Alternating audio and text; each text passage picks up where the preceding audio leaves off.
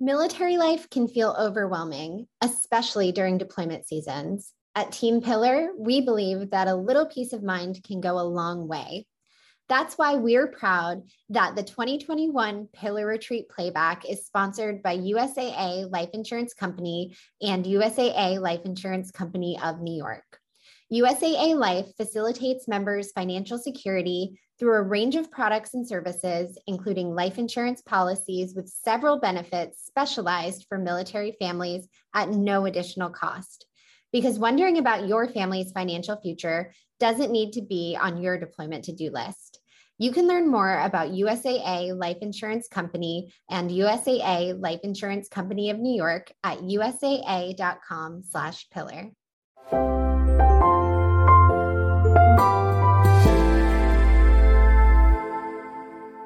Hello, everyone.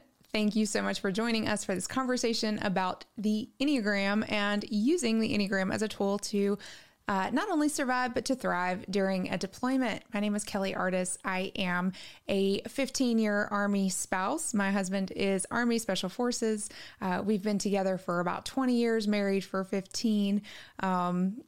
And it's been a doozy. It's a ride. That's for sure. We've been through 7 deployments together. And I have picked up this tool along the way that I am just obsessed about and really, really emphatically believe that it is an essential tool to help you work on your own self-discovery, self-awareness, and help you implement some really productive practices to be able to cope with any type of stressful situation or navigate uncertainty and the deployments that you are potentially experiencing now or will in the future definitely fall into that category. So I want to let you know that I am an Enneagram 5, and one of my coping mechanisms or kind of preoccupations is of being perceived as competent. So that lends me to need to disclaim to you that I am not a certified Enneagram teacher or coach, but have self-taught and read and attended workshops and been really, really involved in this world for about 6 years now. So I'm going to share with you a little bit about what I know. This is going to be a very high-level conversation. There is no way to cover even the introduction to the Enneagram in 10 minutes, 30 minutes, or even a full hour. It is a very complex system with tons of nuance, tons of layers. I encourage you to dig as deeply as you are interested in. For now, I just want to give you a heads up. This is probably going to be most beneficial for those of you who already know your type. So there are 9 different Enneagram types, basic types. So if you know your type or know that you are one of a couple of types, then this might make sense to you. I apologize if these numbers don't make sense to you. I can help you out, get you a little closer, save these sessions once you have a better frame of reference. So what we're going to talk about in today's session is preparing for a deployment. Okay. I tried to think about the best way to approach this. Again, giving you pertinent information. It's a really tricky system to organize in 10 minutes. So what I've decided to do is to highlight each type and show you and talk a little bit about what each type looks like during stress or in stress. And if you're familiar with the Enneagram, you know that you are primarily identified with one type or one of these numbers that are arrayed around this circle.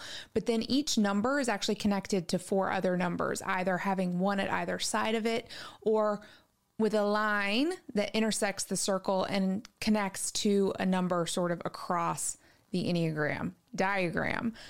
Hopefully you have something to look at while I am talking to help you understand this. So you have your primary type, and then you have 2 numbers that you can connect with via this line. Those are considered usually your numbers or lines of stress and integration, or stress and growth, some people say.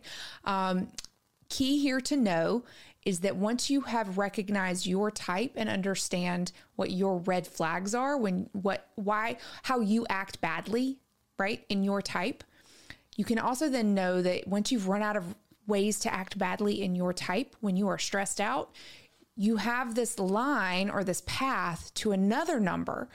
It's almost like depleting your type. None of that worked. Okay, cool. I'm going to jump over here and I'm going to go through this type and deplete these behaviors and use these behaviors and see if any of that works, right? So what happens is when you make that jump unintentionally, if you don't know that you're doing it, it's an automated, habituated response that you're just kind of jumping to, your personality or your ego jumps to. You're more inclined to jump over to the bad side of that type 2, which doesn't serve anyone. It's a really, really kind of disordered way to go through life, right? So what my point here is to be able to call attention to your red flags for each type. What does it mean for your type to act badly? And then how can we more intentionally, because sometimes the resources that you have available to you in your personality, the coping mechanisms that you have are not going to work for you. What's really cool about the Enneagram is that if you're using it mindfully and you're sort of like keeping track of where you're at, sort of day to day, minute by minute, like where you're feeling, you can tap into these other numbers that you have access to in a more intentional way and lean into the strengths of your stress number to be able to navigate the stressful thing more holistically and more effectively. All right, so I'm just going to run through. We're going to start with the body triad. So those are your 8s, 9s, and 1s. There are 3 centers of intelligence for each personality or each Enneagram type. So you've got your body types. Those are kind of gut intuitive people. Your 8, your challenger, your 9, your peacemaker, and your 1 is your perfectionist or reformer. Okay, if you've ever heard yourself or you've tested yourself as one of these 3 numbers, listen up. So we're going to start with the 8. When 8s are stressed out, they can be quick to act, right? You're in the body type, you want to do. They're very intuitive people, so they feel like they always know the right thing to do. The problem is that when they're stressed out, they're taking in less information and taking in less feedback from their environments, and they might be too quick to act or too quick to respond, right? So that can often come off as being controlling, right? You're just jumping in, you're taking charge, and that's not always the best way to approach all stressful situations or any stressful situation in general, right? When an 8 is stressed out, they can reach over to the Enneagram 5, which is in the head triad, which is an interesting move because the 5s don't look anything like 8s typically. 5s are typically very withdrawn, quiet, maybe the more introverted folks on the Enneagram. But by reaching down, if you're an 8 and you find yourself sort of spiraling, right? Sort of like not feeling confident in your actions, but feeling the need to act anyway, and just kind of having all this pent up sort of rage, honestly. The body triad has really easy access to the emotion of anger. So you may actually struggle with that, and you may actually struggle with externalizing that anger too frequently with people around you, in your communities, in your home. You want to try to tap into something that can kind of bring you down a level, right? Just to cool the temperature a little bit, and type 5 can do that for you. So by reaching into your strengths with a 5 arrow or line of integration or line of stress, I guess, you can actually slow down a little bit. It can help you pause and engage your brain, right? So instead of just like going forward with full body force, you can engage your mind to be able to take a little bit more perspective, right? To step back from the situation, to evaluate things, again, just to slow down, get your perspective around what else happening, and proceed with a little more insight versus intuition. Okay. Type 9. Type 9 is your peacemaker. They are also in the body triad. They also have really easy access to anger, but often that anger is sort of distanced from them. That can look like low energy when a 9 is stressed out. That can look like, I just want to sit on the couch and eat pizza because I don't know what to do. Everything I do seems to cause conflict. I don't like conflict. The world out there is scary and too tumultuous, and I am just going to lay on the couch, right? They get really, really, really paralyzed, and sometimes apathetic even, right? So the 9 has access to 6 in stress. Okay. So type 6 is your loyalist. it's interesting here because type 6s are actually known to be anxious, right? A lot of times that anxiety manifests really healthy outcomes for them because the anxiety helps them plan ahead, right? There's always this like, oh, but what if this happens? And it helps them to plan and be prepared.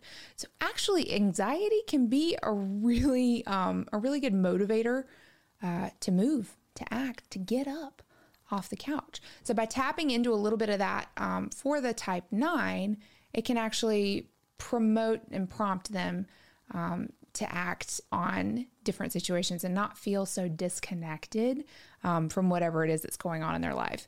It can also help embolden a type 9 to feel a little more confident and to be more outspoken and to voice their needs and desires, because often the type 9 will just kind of swallow that for sake of not wanting to disrupt the apple cart, so to speak. So type 6 can actually, pulling into the strengths of type 6 can actually help them find their voice. Okay, type 1. Oh, type 1s, you guys have easy access to anger as well, but it often manifests as inner frustration. Okay. So you guys, you're perfectionists, you're reformers, you're always seeing imperfections. And when you're stressed out, that is literally all you can see. It is as if your world is on fire and you're looking for things to fix or correct, or even just to point out, that are wrong or need repair. Okay. That is a really frantic way to exist in that space. So I want to encourage you to reach into your type 4. You have an arrow to type 4, which is the romantic or the individualist. This is an interesting stretch also because the 4 is so introspective and has this really uncanny ability to understand emotions on this. There's just a fluency there that type 1s do not typically have. Tapping into that can help them name their emotions and name what they're feeling and what they're going through, specifically that anger. Naming the anger is powerful. And a lot of times that can happen through tapping into creative outlets. So 4s are typically extremely creative beings. So tap into a little bit of that. Find a hobby where you can make mistakes and that the mistakes are embraced, right? It's crazy, but art, just about anything goes, right? So try your hand at that and giving yourself a little bit of freedom to lean into the 4-ness that you have available to you. Okay, we're going to move into the heart triad. So these are your feelings, folks, right? So type 2 is your helper. All right. So when type 2s are stressed out, a lot of times that looks like compulsive giving. There's an issue here with boundaries. Okay. Type 2s can get really caught up in helping everyone. And a lot of times that, when done with the wrong motivation, with a motivation towards and around appearances, and perceiving value based on how you were helping, how much you were helping, how much you were volunteering, that sort of thing. It becomes really ego driven and can often be manipulative. And it's exhausting, you guys. It's so tiring. Nobody wants to make 8 casseroles in one day just because, right? So the selfish helping has to stop. That's the stressful, stress manifestation for the type 2. So the way in which you're able to kind of lean into some strengths of another type, you guys have access to 8, type 8, the challenger, right? We just talked about them. The type 8 can really help enforce boundaries with you and with other people. You can start to recognize boundaries that other people have set up and not step over them. Tapping into the type 8's assertiveness can help you find your confidence and empower you to say no. You don't have to say yes to everything, right? Even whether you're asked personally or if there's a vague kind of call to action, you don't have to respond to it. Your 8-ness can show up and help you more better protect your energy and make sure that you're saying yes to the right things instead of just yes to all the things, right? It'll also help you step into a leadership role. Type 2s that lean into this are some of your strong leaders that can easily discern, what needs to happen when. This is a really great trait to sort of help feed and manifest. Okay, type 3s, these are your achievers. All right, when you guys are stressed out, you are on a mission, right? You are so goal oriented and you almost lose sight of what the path to the goal looks like, and how to protect the people that are in the way of the path or in the path or on the path with you. So you're going to run people over. Okay. You got to be careful of that. So if you've started to notice that, you really need to pull back. So type 3 has easy access to 9 by way of an arrow. So you're going to be able to pull into the peacemaker traits and the strengths of the peacemaker if you do this intentionally. So 9s bring a healthy rest to the type 3. Sometimes you need to slow down, sometimes you need to recognize that people are more important than being productive, right? Sometimes we lose sight of that, in pursuit of a goal or an accomplishment. Type 9 can help you understand that being is more important than doing sometimes, right? So just getting comfortable, with just slowing down, right? Okay. Type 4. All right. When you guys are stressed out, you become even more egocentric, right? Everything is self-referential. It can really kind of send you into a spiral, of victim mentality. You can be hypersensitive to everything that's said around you. And that's so exhausting, right? That's so draining. So you want to be able to pull into your type 2. So now you can see some of the lines kind of backtracking against each other, right?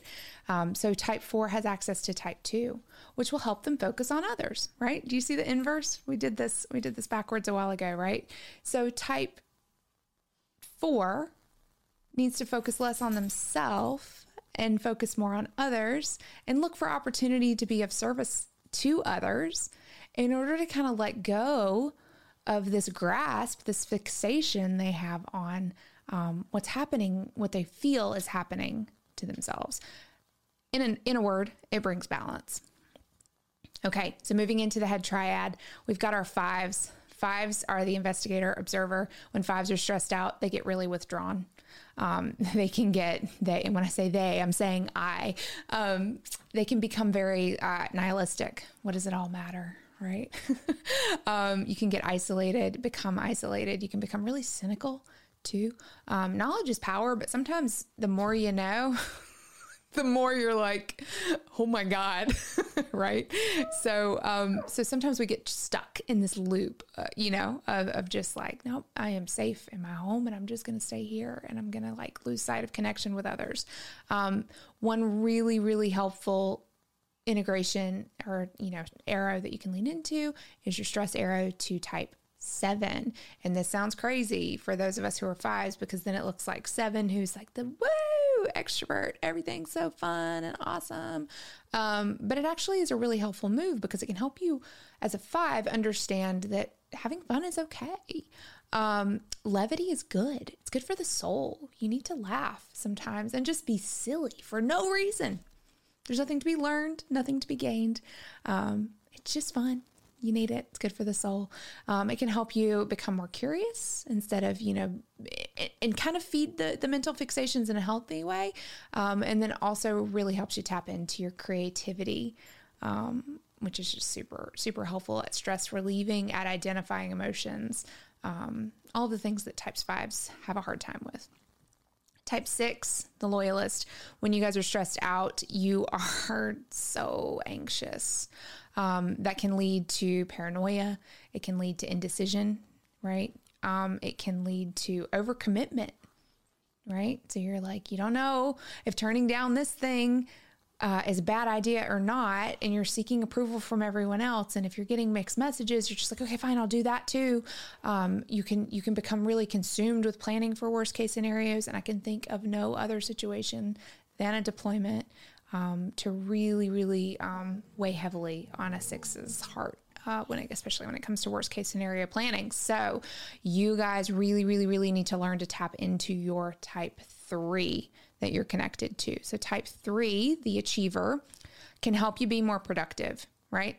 Can help you just move through the analysis paralysis into action, right? It can also help you become a little more well-paced. It can help you set a goal, and get there versus just staying hung up on like the preparation for the goal, right? It can help you become more active, and it actually helps really pull you out of your head and more into your heart or your body, either way, but it helps get you kind of out of here and into the world. It's a really great move. Okay, type 7, the enthusiast, this is our last one. When you guys are stressed out, it's really, really hard to pin you down, right? You can become flighty and erratic, indulgent, okay? In all sorts of vices. A lot of them are not great, right? So this is a really easy excuse, right? Deployments and the stress that comes with a deployment can be an easy excuse to overindulge and be too impulsive. So we want to call attention to you that you have access to type 1, which is the perfectionist or the reformer. So what that can do for you is to help you slow down. It can help you accept boundaries for yourself. Boundaries for yourself. And it also helps with the discipline of discernment, right? Instead of just, yeah, let's do that, or saying yes to all the fun things and doing all the fun things and making all the fun plans. It can help you be a little more detail oriented so that you're not making bad decisions. And then also just help you discern what decisions are going to be healthy and productive, and serving yourself and serving your community at the same time without being frenetic and flighty and flaky, and harming relationships around you. Okay. That's preparing for a deployment. If you have the time in the midst of the chaos that is preparing for a deployment, I want you to take a moment and try to start recognizing what your red flags are. You guys know when you're stressed out, right? How do you act badly when you're stressed out? Okay. When stuff's starting to fall apart around you, or you feel like things are happening too quickly and you just want one more day, or you're disconnecting from people, like, what does that look like for you? Just so spend a moment and think about, like, how do you act badly? What do people tell you when you're acting badly, right? That's an owie, but it's a real observation, right?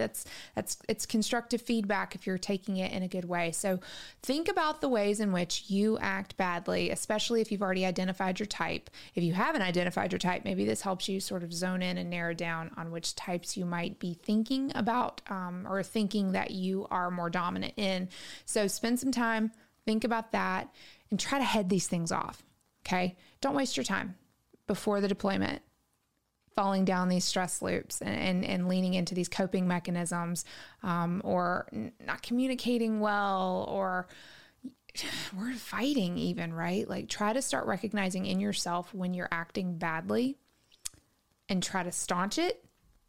And if you need to tap into the strengths of your stress type, you definitely have avenues available to you there. Okay, tomorrow we're going to talk about how to cope and how to grow during a deployment. See you then.